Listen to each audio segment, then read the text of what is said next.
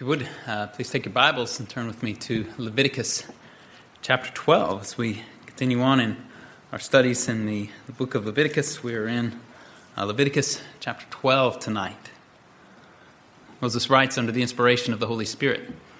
He says this, "Then the Lord spoke to Moses, saying, 'Speak to the sons of Israel, saying, when a woman gives birth and bears a male child, then she shall be unclean for 7 days, as in the days of her menstruation she shall be unclean. On the 8th day the flesh of his foreskin shall be circumcised. Then she shall remain in the blood of her purification for 33 days. She shall not touch any consecrated thing nor enter the sanctuary until the days of her purification are completed. But if she bears a female child, then she shall be unclean for 2 weeks, as in her menstruation, and she shall remain in the blood of her purification for 66 days. When the days of her purification are completed, for a son or for a daughter, she shall bring to the priest at the doorway of the tent of meeting a 1-year-old lamb for a burnt offering, and a young pigeon or a turtle dove for a sin offering. Then he shall offer it before the Lord, and make atonement for her, and she shall be cleansed from the flow of her blood. This is the law for her who bears a child, whether a male or a female. But if she cannot afford a lamb, then she shall take 2 turtle doves or 2 young pigeons, the one for a burnt offering and the other for a sin offering, and the priest shall make atonement for her, and she will be clean." Now, the chapter before us tonight is short, but challenging nonetheless. We're told here of the uncleanness attached to women giving birth to children and of the purification requirements connected to the same. Now, on the one hand, the chapter seems fairly straightforward, but on the other hand, ascertaining the reasons underlying the laws of this chapter is a matter that is not so straightforward. So let's first of all just kind of cover the facts, what's here in the text, and we can do this in fairly short order. When a woman gives birth to a male child, she would be then ceremonially unclean for a period of 7 days. Verse 2 says, as in the days of her menstruation. Then on the 8th day, the baby boy would be circumcised. In the case of a daughter being born, she was ceremonially unclean for twice as long, 14 days, verse 5. But in either case, after the birth of a child, there was a longer period of purification that must have been completed before the woman was allowed to touch any consecrated thing or to enter the sanctuary. This would have meant, for instance, that the woman would not be allowed to eat of a sacrifice of peace offerings. We've seen earlier in the book how the peace offerings would be eaten, some portions by the priest and the priest's family, some portions by the family that had brought the sacrifice, and then some would be burnt to the Lord. A woman in the days of her purification, because of the stipulation there in verse 4 that she should not touch any consecrated thing nor enter the sanctuary, she would not have been allowed to eat of the peace offerings, or if she were the wife of a priest, she would not be allowed to eat of the sacrifices that belonged to the priest's family. And this period lasted for 40 days after the birth of a son. The first 7 she was ceremonially unclean, and then after that period of 7 days, then 33 more days brought the total to 40. And then in the case of the birth of a daughter, that period of purification was 80 days. 14 days she was ceremonially unclean, 66 more for the days of her purification. And then at the end of those 40 or 80 days, depending on the circumstance, the woman was to bring to the priest 2 offerings, a burnt offering, a sin offering. Under the first and usual circumstances, there was to be a lamb for the burnt offering and either a pigeon or turtle dove for the sin offering. And in the Lord's grace, there were provisions made for the poor. Where the woman was poor and could not afford a lamb, she could take either 2 turtle doves, 2 pigeons, one for a sin offering, the other for the burnt offering. And the purpose of the sacrifice is seen there in verse 7. Then he shall, that is he, the priest, shall offer it before the Lord and make atonement for her, and she shall be cleansed from the flow of her blood. Or again, at the end of verse 8, the priest shall make atonement for her, and she will be clean. Now this is the basic instruction contained in the chapter. But you have questions. I know you do. Right? Why is the woman considered unclean after the birth of a child? Why the additional period of purification after that uncleanness? Why the longer periods of uncleanness, longer period of purification following the birth of a daughter? Why the requirement for an offering? Or to put a finer point on it, why the requirement for a sin offering after the period of purification? These are questions. Let's try to sort through them the best that we can. The uncleanness of the woman following childbirth seems, at the very least, related to the blood that accompanied the birth of the child. You notice the language there in verse 2 and verse 5, how the uncleanness that attaches to the woman after childbirth is similar to that as in the days of her menstruation. And Lord willing, when we get to chapter 15, we'll get to talk more about that. And I say, at the very least, it's connected to the blood that accompanied the birth of the child, because historically, many have connected the uncleanness and the need for purification, the subsequent requirements for a sacrifice, to the fact of original sin, in that in the conception of a child and the birth of a child, original sin is passed down from the parents to a new member of the human race. Calvin was blazingly clear on this point. He said, "There is little difficulty in understanding why a woman who has conceived and given birth to a child should be pronounced unclean, because the whole race of Adam is polluted and defiled, so that the woman already contracts uncleanness from the offspring which she bears in the womb, and is further contaminated by giving it birth. Hence it appears how foul and disgusting in God's sight is our condition, since at our birth and even before it, we infect our mothers." It's pretty strong. Matthew Henry was more restrained, but spoke along similar lines, and said, "This ceremonial uncleanness, which the law laid women in childbed under, was to signify the pollution of sin, in which we are all conceived and born in." Psalm 51:5. "For if the root be impure, so is the branch. But now that the nature of man is degenerated, the propagation of that nature is laid under the marks of this disgrace, because of the sins and corruption that are propagated with it, and in remembrance of the curse upon the woman that was first in transgression."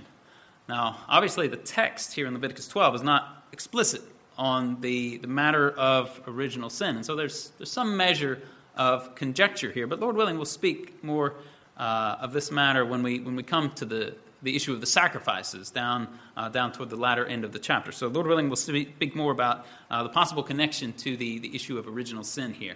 Now, as to another question, the days of purification, which followed the time of that 7-day or 14-day ceremonial uncleanness, this is the time in which there would be further discharges of blood.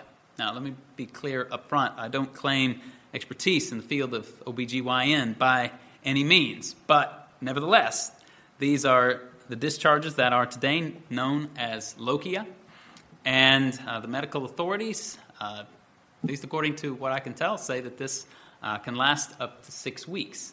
Hence, we have that round number, 40 days. It's a fairly standard and common biblical number, 40 days. We have this round number given to us, 40 days following the birth of a boy, for a woman being in the blood of purification or blood for purification. Now, how about the girls, right? The longer period of uncleanness, the longer period of purification. Well, there's no explicit reason given in the text as to why a woman would be unclean for twice as long, or why the purification period would be twice as long. There are a number of theories out there on that front, and I will try to refrain from making a definite pronouncement, but it might be worth noting that, at least in the ancient world, it was actually believed that the bleeding lasted longer when a girl was born as opposed to when a boy was born. And so, for example, Hippocrates, the ancient Greek physician who's named the Hippocratic Oath that doctors still take today, Hippocrates wrote about this and said that women are sooner purged after the birth of males than after the birth of females. And at least one of the old Jewish rabbis taught that there was a greater redundancy of blood following the birth of a girl. It's also said that among the Greeks and various African groups, including the Egyptians, that there was observed a longer period of uncleanness after the birth of a girl. So this is not a unique Hebrew take here. And as I was working through the text this week and preparing the sermon, I came across this interesting article, and unfortunately I didn't have the right subscription to the right journal to be able to read the entire article, but it was written by a man who was an Orthodox Jew who lived, I think he was born in Moscow, but then came and taught up at Johns Hopkins here in Baltimore. And so in 1933, he wrote this article called A Scientific Appreciation of Leviticus 12, 1 through 5. And I was only able to access the first page of the article. But anyways, so all of that to say, there are potential reasonable reasons why the period of uncleanness here stated for the birth of a girl could be longer than the birth of a boy. You know, we read this and we're tempted to think, what in the world were they thinking? Is this misogynistic or what is this? No, we need to be careful. We need to step back and be more thoughtful and certainly more reverent than that. This is Holy Scripture. This is God's law, not man's law. Now, what about the sacrifice? In verses 6 through 8, we see that when this period of purification, 40 days, 80 days, was completed, the woman was to bring to the priest at the doorway of the tent of meeting a lamb for the burnt offering, and then either a young pigeon or turtle dove for the sin offering. And of course, in the case of the poverty, an extra bird could substitute for the lamb. Now, why the sacrifice? And especially, why the sin offering? Once again here, the text is not explicit. Various reasons have been suggested. To my mind, anyways, the most plausible are those that point not so much to any particular sin of the woman in conceiving and giving birth to the child, but, as some writers have said, to sin which had been indirectly manifested in her bodily condition. And I think that phrase there, sin that had been indirectly manifested in her bodily condition, might be a helpful thing for us to keep in mind as we continue forward here in some of these next chapters, like Leviticus 13, Leviticus 14, Leviticus 15. This idea of sin being indirectly manifested in a person's bodily condition. And on that account, I think it is noteworthy to compare the difference between what is said in verse 8, namely that the priest shall make atonement for her and she shall be clean, to take that and compare it with what was said earlier in Leviticus in the context of sin offerings and guilt offerings. And so, for instance, in Leviticus 4:20, 4:26, 4:31, 4:35, and 5:10, you see a phrase, something to this effect: the priest shall make atonement for them, and they will be forgiven. Right? There's no mention here of the woman being forgiven in the case of bringing this sin offering. Whereas earlier, in the context of particular sin offerings and guilt offerings, you see this phrase, they will be forgiven. And so it's helpful to note, I think, the distinction. And John Gill spoke of the law here in this way. He said, this law is general and reached every new mother and has respect not so much to any particular sin of hers as of her first parent, Eve, who was first in transgression, and on account of which transgression pains are endured by every childbearing woman, and who also conceives in sin, and is the instrument of propagating the corruption of nature to her offspring, and therefore was to bring a sin offering typical of the sin offering Christ is made to take away that and all other sin, whereby she shall be saved, even in childbearing, and that by the birth of a child, the child Jesus. She continues in faith and charity and holiness and sobriety, pointing ahead there to 1 Timothy 2:15. And I think it is both interesting and beautiful, the links between Leviticus 12 and Genesis chapter 3 on the one hand, and also the links between Leviticus 12 and our Lord Jesus Christ in Luke chapter 2 on the other hand. So if you look back from Leviticus 12 to Genesis 3, we remember the sin of the woman, Eve, and we remember the curse which God placed upon Eve and upon women following her, Genesis 3:16. I will greatly multiply your pain in childbearing, and in pain you will bring forth children. Now, we don't know entirely what childbearing would have been like in a world without sin. We don't know. We have no idea. But we know at least this much. We know that it would not be anything like it is now because of the curse. Here in Leviticus, we're reminded of the blood of childbirth. And in being reminded of blood, we're reminded of pain. And in being reminded of pain, we're reminded of the reason for pain, namely the sin of the woman, the curse of Genesis 3. And it is, I think, also noteworthy to consider that even the language here about the woman conceiving in verse 2. Now, our modern English translations mask this, but this is not the ordinary language that the Old Testament uses to speak of a woman's conception. This Hebrew word is used only very rarely with respect to a woman's conception. It is the verbal form for the word seed, and therefore the King James translated it as conceived seed, or as the footnote in the text of the New American Standard translates it, produces seed. And this should direct our minds, I think, to another possible link to Genesis chapter 3, namely concerning the seed of the woman who would crush the serpent's head.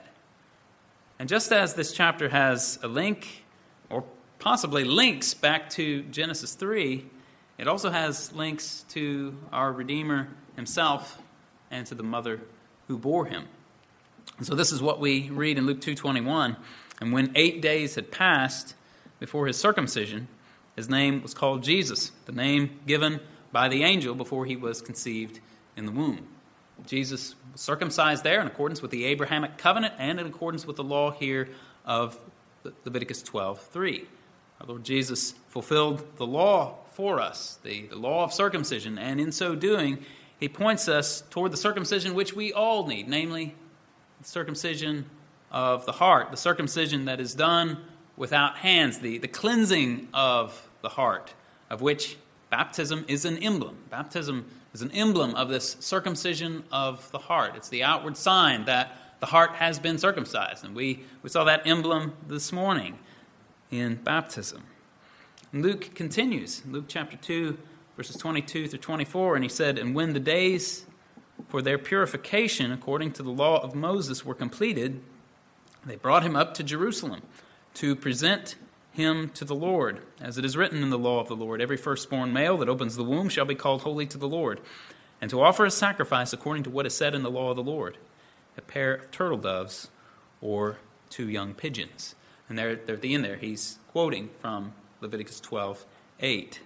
Now, in that Luke chapter 2, we see Mary's obedience to the Lord, and we see our Lord Jesus, the Son of God incarnate, presented to the Father as holy to the Lord. And in light of how Luke chapter 2 points us back to Leviticus 12, we're reminded somewhat of what the incarnation actually involves. The birth of a baby boy, accompanied by the blood, by the pain of his mother in childbirth. Jesus Christ, the Lord of glory, stooped to that for us. We're reminded, incidentally here, of the poverty of his family, the poverty into which he was born. Mary had to take advantage of this allowance for poverty in verse 8. She didn't present a lamb for her burnt offering. She brought a pair of birds instead. And it's no wonder that Paul can say in 2 Corinthians 8:9, "For you know the grace of our Lord Jesus Christ, that though he was rich, yet for your sake he became poor, so that you through his poverty might become rich." The Lord of glory stooped so low as that for us, and even stooped lower by dying on the cross as a true sin offering, which the bird prescribed here in verse 8 was a type. And so first and foremost, we should allow this chapter, as strange as it may seem, to point us to Christ, the seed of the woman who was born to be a true sin offering, to take away the curse of which the pain in childbearing is a part. And secondly, though, we should see in this rite of cleansing also something of the prescribed piety for the mother. She herself was to go up to the tent of meeting, to offer these sacrifices, and in this way to be, as it were, readmitted to the worship of God, so that the stipulations of verse 4 that excluded her from the sanctuary, excluded her from touching the consecrated things, would no longer be applicable to her. The burnt offering seems perhaps to be a dedication of herself to the Lord, or perhaps a return of thanksgiving for the birth of the child, or perhaps a thanksgiving to the Lord for the fact that she herself was preserved through the difficulty and danger of giving birth. And if she was dedicating herself afresh in some way to the Lord, or returning a thank offering to Him and offering this burnt offering, then such a woman, unless she were just going through the motions, would surely then no doubt be seeking the well-being, the spiritual well-being of the child that she had just given birth to as well. And certainly this ceremonial law is now abolished in Christ, no longer binding on us, but nevertheless it should still serve as a special reminder, especially to those of us who are parents, of the necessity of giving thanks to the Lord for our children, and of our own need to dedicate ourselves to the service of the Lord as parents, the need to bring up our own children in the nurture and admonition of the Lord. And though this is foreign to us and to our church tradition, historically, some branches of Christ's church have preserved something of Leviticus 12 for women after they had given birth. This was historically called the churching of women, or the thanksgiving of women after childbirth. And so, just to give an example, the Lutheran Church Order of Braunschweig-Wolfenbüttel of 1569 stated this. It said, "When a new mother goes to church after her 6 weeks have been observed, she shall not, as in the papacy, be introduced or consecrated as if marriage were an impure estate, or the birthing of children an abomination before God, through which a poor woman was cut off from the church of God. Rather, it shall only be a reminder of the great benefits which our dear God has shown both mother and child, and an exhortation to thanksgiving." And then the pastor was supposed to read certain portions from the Psalms and was to exhort the mother to give thanks to the Lord and pray for her that her child might be raised in the discipline and instruction of the Lord, and that the child would increase and be strengthened in true faith and be graciously defended and preserved from every harm and evil of body and soul. And the Hungarian Reformed Church, in their Confession of Faith in 1562, stated this: "We observe Moses' rite of purification, which is as far removed from the papists' churching as truth is from falsehood. Not in a special significance or a ceremonial law, but in general, insofar as it is a natural and moral law pertaining to three things. First, the purification and removal of menstrual pollution. Then, for restoration to injured nature. Third, for giving thanks for blessings, for the gift of a child and preservation in childbirth and health. We retain these in accordance with the law of God and nature." And so the point is that there have been churches in which they've seen some religious significance here of Leviticus 12 and have retained it not as a ceremonial law that women have to go through, but rather an opportunity for women to return to the church and to give thanks. Thanks for the birth of a child, and to pray for children that they would be brought up in the ways of the Lord. So there's no law that binds us with respect to these things in the New Covenant, certainly. But nevertheless, the occasion of the birth of a child is an occasion for thanksgiving. It is an occasion for renewing our own zeal in serving the Lord and in praying for the spiritual well-being of the child. And I realize not everyone here has children. Not everyone here is married. I understand that. But nevertheless, even as our church covenant speaks, we work together to bring up those entrusted to our care in the nurture and admonition of the Lord. First and foremost, this applies to parents, but secondly, this applies even to those who are not parents, to join with us who are and help us to bring up these children in the ways of the Lord. And so let's give thanks for children. They're a great gift from the Lord. And let's redouble our efforts to be zealous for the Lord ourselves, to be dedicated as this burnt offering would signify for the woman, so that we may love these young ones pray for them, and point them to Christ. Please join with me in prayer. Our Father, we thank you for your word. We thank you for how it points us to Christ. We thank you that Jesus fulfilled the law for us. And we're also thankful that we are not bound to the strictness of the Old Testament ceremonial law. But Lord, we do ask that you would help us to learn from it. Help us to learn your truth and to love your ways. And Father, we ask that you would help us, that we would love the children entrusted to us, that we would be continually pointing them to Christ. We ask this in Jesus' name. Amen.